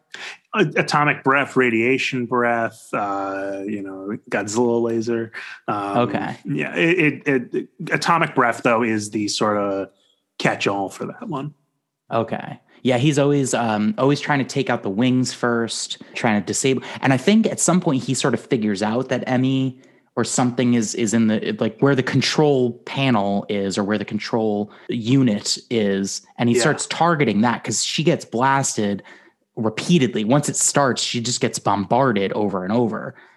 So it seems like he's like figured that out and he's like targeting it almost. Yeah. So Godzilla is not just a big dumb animal fighting. It's like tactical. It has moves that it pulls out. It saves up its energy for its big finishers. Like it's pretty cool to watch the choreography of these fights and know that a lot of thought actually went into it. Absolutely. It has care. It has crafting. A lot of people would discount some of the efforts that they go to in this because it's a guy in a suit. They think back to lower budget titles or television programs or even 50s horror sci-fi in the United States of guys in suits that kind of look cheap. There's a lot of care and thoughtfulness and direction to these films, especially at this point in the Godzilla sort of creative timeline, as opposed to just this era. This era specifically does a lot to advance some of those techniques even and thoughtfully compose the way Godzilla has these fights. There's a good structure to them. There's a good ebb and flow. It does follow wrestling logic where, the heel will have the upper hand on Godzilla, and then Godzilla will make a comeback, or Godzilla will come up with a new technique to defeat his foe, or, like you said, nature gives a hand, or even at times man has given a hand, humankind has given a hand, I should say, by powering him up through radiation, like the sub, or, just lightning, which it's so interesting how, like, there's a reason I'm a fan of this stuff. I mean, I'm a fan of it because it's batshit insane, but I'm also like, and as a kid, for me, it's a timeline of, as a kid, cool, dinosaur, love it. Godzilla fights other things. It's awesome. Yep. As a teenager, appreciate some of the story stuff more. And as an adult, really focusing in on some of the techniques that go into making these films. And also loving throughout all times the batshit stories that are in these things. Yeah, the batshit stuff is the stuff I think I appreciate the most. I had way more fun watching this movie than I did the two most recent Godzilla movies. What do we call those the Gareth Edwards Godzilla movies, or what's the shorthand? So Wikizilla would list that as the Monsterverse. Okay. Because it's a sort of that's a a series of films being produced by Legendary and Warner Brothers that kind of encapsulate a few things. So Skull Island is a part of that. And then the only other films really are Godzilla from 2014, and then King of the Monsters from 2019, and now Godzilla versus Kong from 2021. GVK, Dawn of Monster Justice. Why did you say that name? There's a lot that I think they're doing right, and they look fantastic. But I have to say, and I probably will. Robots vs. Dinosaurs probably will review each of those movies at some point in the future. We are definitely going to, just a little teaser. PJ and our other mutual friend Conrado are going to be doing a big episode on GVK very soon. But the other two MonsterVerse movies, or I guess if you count Skull Island, the rest of the MonsterVerse movies, will probably come onto the show at some point. So I'll have more thoughts then. But I just want to say, I'm having more fun watching Godzilla versus King Ghidorah. Like, while I'm watching it, I'm just having more fun because of the batshit insane stuff, because of the things where it's hand wavy, and we were trying to figure out, like, well, how do they get from this scene to the next scene? It doesn't really matter. They got there, and that's what matters. Yes. and that's the thing. Like, on this show, I've brought up some of the plot stuff that are kind of, like head scratcher things. But what I always feel with a Godzilla film is you're here for the ride. You're here for how absurd sometimes they can get with the sci-fi premises. And I mean, just to give you an idea, in this era of films, we have Godzilla fight a space Godzilla at some point. So it continues in terms of what level of crazy we're going to get. And a space Godzilla as in it's an alien from space, or it was built by space aliens like Mechagodzilla, or all of the above? Does it fit into multiple categories? It fits into multiple categories. I would say it's a similar sort of force of nature kind of thing, but I don't want to delve into too much in case you ever want to sit down and watch that one. But I probably will. The format of this show is I watch whatever movie the co-host picks, and I'm trying to encourage more Godzilla picks because of how much fun it is to watch these old ones and how bonkers they are. And it's a fun discovery. Especially in I'm biased because Heisei is my favorite era. Each movie is connected. And so you have 7 movies starting in 84 to 95 that have a continuity between them from beginning to end. And we have recurring characters, and the technology is so fun. The sort of the energy of it is wonderful to me. And I do recommend if you're looking to start somewhere and has like a linear story going for it to a certain extent, I would start with the Heisei era. Definitely watch the original Godzilla as well at some point because it is connected to this. But it's a fun ride, and then from there you've kind of primed to explore the older films a bit more that have a little bit looser connection to them because they don't the first 3 films are connected, but then after that it kind of goes out the window. And the only one having a direct sequel at that point would be Terror of Mechagodzilla. There's another era of films that come after this one, the Millennium era, which are all sort of standalone movies, with the exception of that version's Godzilla versus Mechagodzilla does have a sequel. Well, I want to watch the craziest ones. Boy. So I think let's at some point, curate a list of like the craziest Godzilla movies, and I'll try to check them all off one by one. I can make that my homework. Yeah, I have a good term for because I've been like the movies that I talk about on the show are always this is the word I'm always searching for. Like they're always insane or like bonkers or bananas, and those words are used a lot. I have a new word. Based on we used the term batshit a couple of times. Dorat shit. Dorat shit. I love it. This is a Dorat shit movie in the best way. And it definitely is. One of the most Dorat shit things, the last thing that I have to say about Godzilla versus King Ghidorah before we move on to the bonus section is one Dorat shit thing that happens in this movie that happens in a lot of sci-fi movies from pre-2000s that involve robots. And it's a robot, in this case an android, M11, needs to interface with a computer. How do they interface with that computer? PJ, do they plug in some sort of USB drive? Are they like R2-D2 where they have a sonic screwdriver that comes out of a port and plugs into anything, and then they can talk that computer's language? Or do they do the same exact thing that a human does and type on a keyboard to interface with a computer? Yes, the height of technology still uses a keyboard. Yeah. It's crazy. And now that I've mentioned that, I want you to start noticing in sci-fi movies, anytime a character that is a computer or has a computer jukebox CD-ROM brain sitting at a computer typing, and ask yourself, why is it typing? How is that the most efficient way for it to put input commands into this other computer? These are the things that keep me up at night. You just like Bishop from Aliens. I just remembered even that. Yep, exactly. Yeah. Exactly. You're telling me that he can't like pop off his finger and like his fingertip is actually a USB drive or something. Like, come on.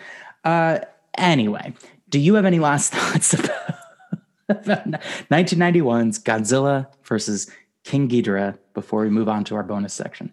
Yeah, there's an interesting moment in the film just before Godzilla is going to attack Tokyo. They show you there's a truck driving through with a loudspeaker on it saying, "Warning, warning! Evacuate Tokyo. Godzilla will be here tomorrow, or is on the way." The government is asking you to please evacuate the city. Yeah, I loved that. And they show a reporter run by with a cameraman. And he's like, what are we still doing here? He goes, I'm going to be Japan's Peter Arnett. I have to go where the action is. And I was like, that's definitely a reference to something. And it turns out they're referencing a very recent event in time. They're referencing 1991's Gulf War. And Peter Arnett, along with his colleagues Bernard Shaw and John Holloman, were reporting live from Baghdad in a hotel the night of the first U.S. bombing raids of the Gulf War, which notably aired on CNN 30 minutes before official word came down that America was engaging in combat. And so I thought that was interesting that they were taking that moment of this reporter and being like, oh, I have to cover this because that's what, the big people would be doing. They would be at the heart of this. And the guy dies in the movie because of this. And it's just something that I was like, wow, what an interesting sort of quick little thing to put in there. Right. That's the character that's like in a hotel room later and his friend is like, we got to go. Yeah. And then, oh, wow. I lost track of that character until you just mentioned it just now. Yeah. I picked it up this time on my first viewing. And then I looked into it on the second viewing I did for today. And I was, it's just, like I said, I've watched these movies so many times and I'm always kind of finding new little things that I dig into on them. Isn't that so? God, I can't believe I'm referencing this again, but we are talking Godzilla, the 1998 Matthew Broderick, the Gene Reno, Hank Azaria Godzilla. Isn't one of the main characters a reporter or something? And like, isn't that a recurring thing? Is that they're like trying to get a shot with their camera and somebody's like, no, we got to go. Yeah. Hank Azaria is the cameraman, Animal. Right. Animal is his name, right? Yeah. That's his nickname. Why do I remember that? Harry Shearer from The Simpsons is like the network guy who's a bit of a scum. Okay. And give me a second. And it's Matthew Broderick. I forget what he does. I cannot. He's a scientist who studies the Chernobyl earthworm. Yeah. Okay. Oh, he's studying earthworms. That's right. Specifically irradiated earthworms, which is why he is brought in to New York to be there for this irradiated iguana. And there's another cast member. Is it Audrey? Sorry, I wanted to make sure I got it right. Audrey is the another character in the 1998 Godzilla, and she's a reporter as well. And so that's why she's trying to get this big scoop on Godzilla because she's trying to advance more at the network as well. Well, that is a Dorette shit movie in a bad way. And maybe we'll talk about it in the future sometime. But I'd love to. PJ, I have got 3 bonus questions. Yes. One of which I actually meant to ask at the top, but I forgot. So I'm going to ask it now. Okay. PJ, yes. What is one cool fact that you know about this movie that I don't know? And also one cool fact about this movie that you just made up right now. And I want you to tell me both facts, and I have to guess which one is real and which one is the one you just made up on the spot. Okay. So the technology used to create the 3D rendering images in the movie was lent to Toho by Lucasfilm. Okay. And featured in the film is the Tokyo Metropolitan Government Building. And it was also the first time this building had been featured in a film, as it had just previously been built and was destroyed on screen for the first time as well. Both of those facts sound real. The one I'm leaning towards is the Lucasfilm one, because Lucasfilm, this came out in 91. There's a reference to Spielberg in Jurassic Park. Lex Hammond is Murphy is her last name, actually. Lex Murphy is a hacker. And at some point, she gets very excited because they get in the cars and there's an interactive CD-ROM. You touch the screen and it tells you information. And this movie has an interactive CD-ROM in the form of M11. So for all of those reasons, I'm going to say that the Lucasfilm fact, the fact that they used Lucasfilm lent their technology for those CG renderings is the true fact. It's the Metropolitan Government Building. Yeah, you deceived me. Yeah, no, I've actually been to that building. It has an observation deck on top, and it was neat for me to actually be in a destroyed environment for a Godzilla film. That is cool. That would be cool. Nice. All right, PJ, my next bonus question. If we were to replace any 2 characters in Godzilla versus King Ghidorah with Whoopi Goldberg and Danny DeVito, who would you replace and how would it improve the film? Okay. So the 3 Dorats are played by Danny DeVito. Obviously. They're initially just 3 small Danny DeVitos. And then when it forms into King Ghidorah, it's larger, more grotesque Danny DeVito heads. Oh, yeah. Yeah. 100% correct. And for Whoopi Goldberg, I'd given this a lot of thought. And I think she would do a real good turn at playing Godzilla. Ooh, okay. Yeah, okay. I think she could bring some energy to Godzilla that's been missing. Just a little bit more panache. All right. Awesome. I usually, whenever I do this mental exercise, I usually replace the protagonist with Whoopi. And I kind of want to see Whoopi as this Kylo Ren character, especially for the bit where she finds out that she has a book that was published in the future and all of the fun there, because there's some subtle digs every once in a while about was it a bestseller? Yeah. And then Emmy is just kind of not that I am aware of. So I think Whoopi would have a lot of fun with that, and inject I liked Kosuke Taihara's performance. I thought he was fun and funny and very, very, very good looking. But yeah, I don't know. I'm always going to have an easy time replacing Whoopi with the protagonist and just seeing what that does to the movie. I have no counter argument to your DeVito thing. I can't even come up with another alternative to that. That's perfect. Maybe he could play Shindo. Danny DeVito. Yeah, it's there somewhere in the ether. Danny Dorado. Danny Dorado. That's what it is. There it is. We found it. PJ, this is my 3rd bonus question, and it's also a section of the podcast that we call What's Your Snack? PJ, what's your snack?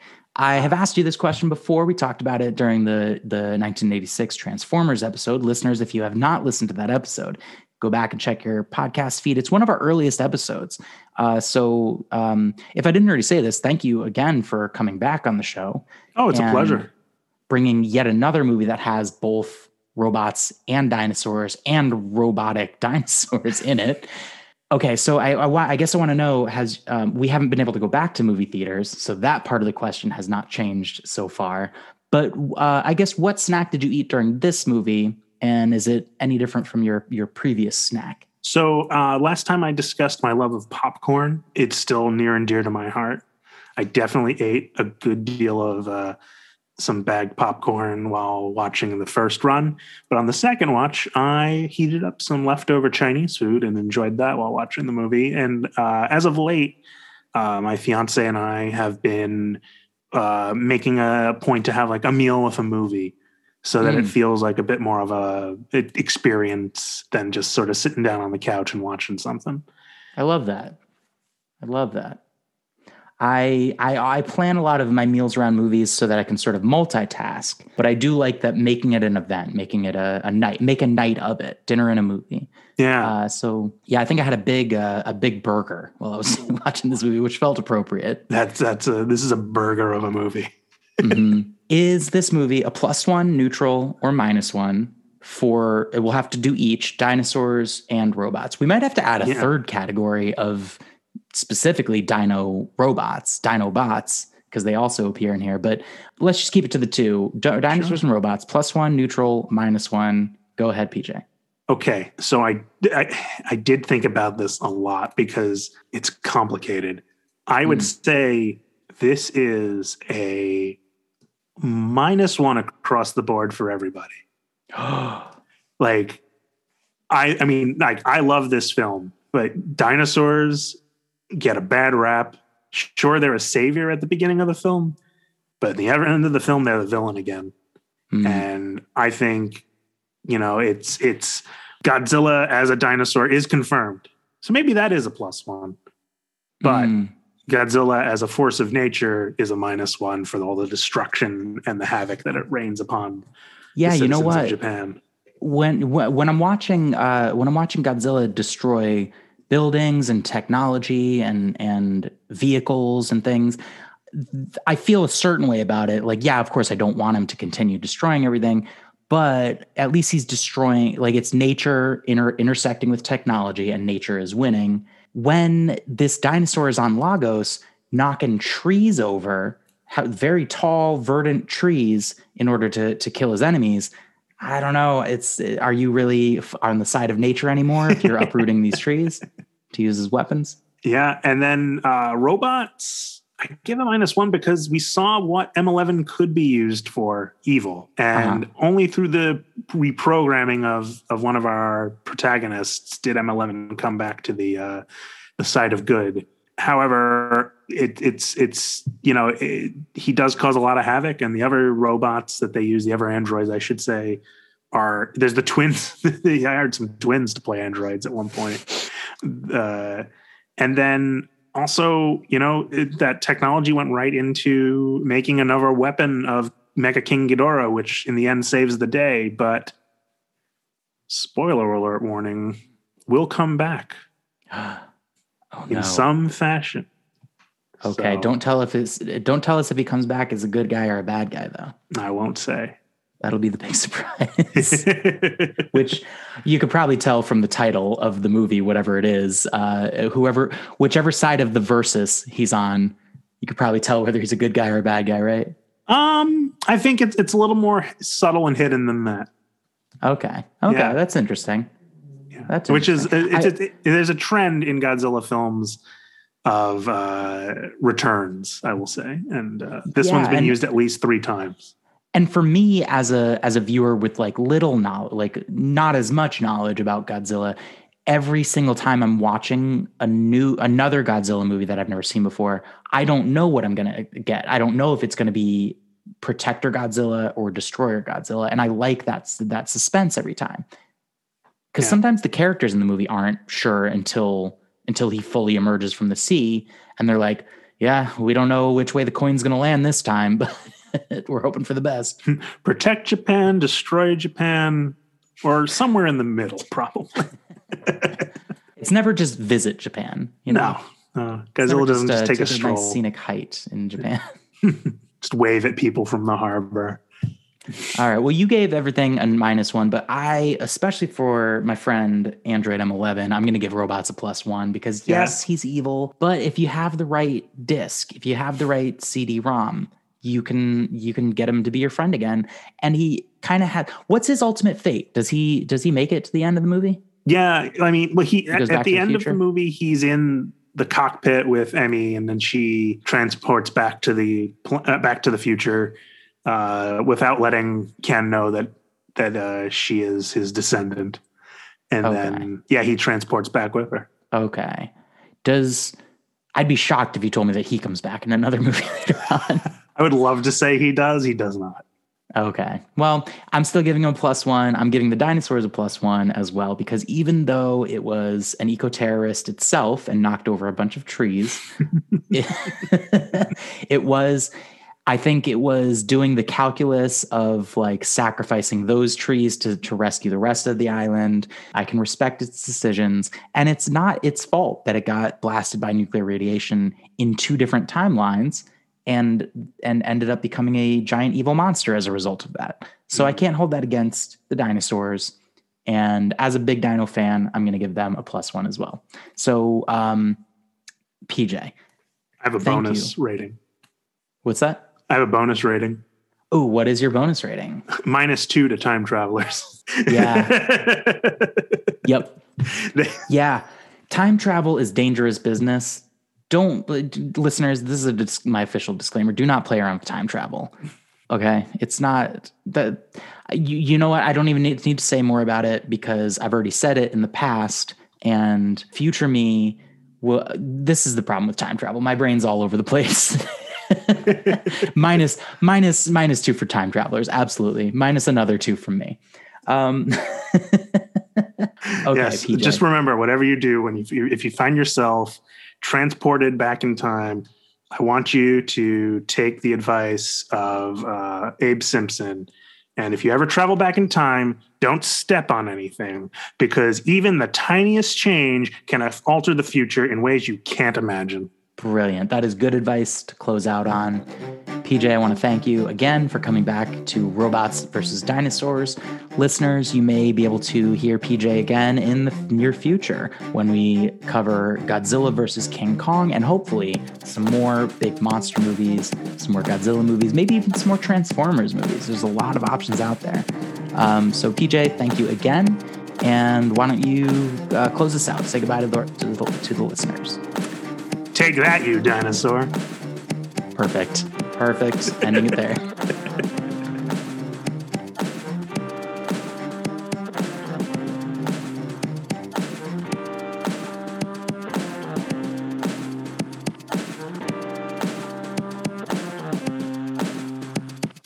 Take that, you dinosaur. Hot Goss with Trash Comedy is the podcast where we trade sweet, sweet facts like they're dirty little pieces of gossip. We're a New York-based comedy team, and we're joined each week with a funny, delightful friend. After each person shares their fact, we rate those facts from, oh my god, that's not hot, that's as cold as the coldest ice you've ever seen, to, oh my god, that's so spicy, my mouth is gone. So if that made sense to you, then please join us on Mondays, wherever you get your podcasts.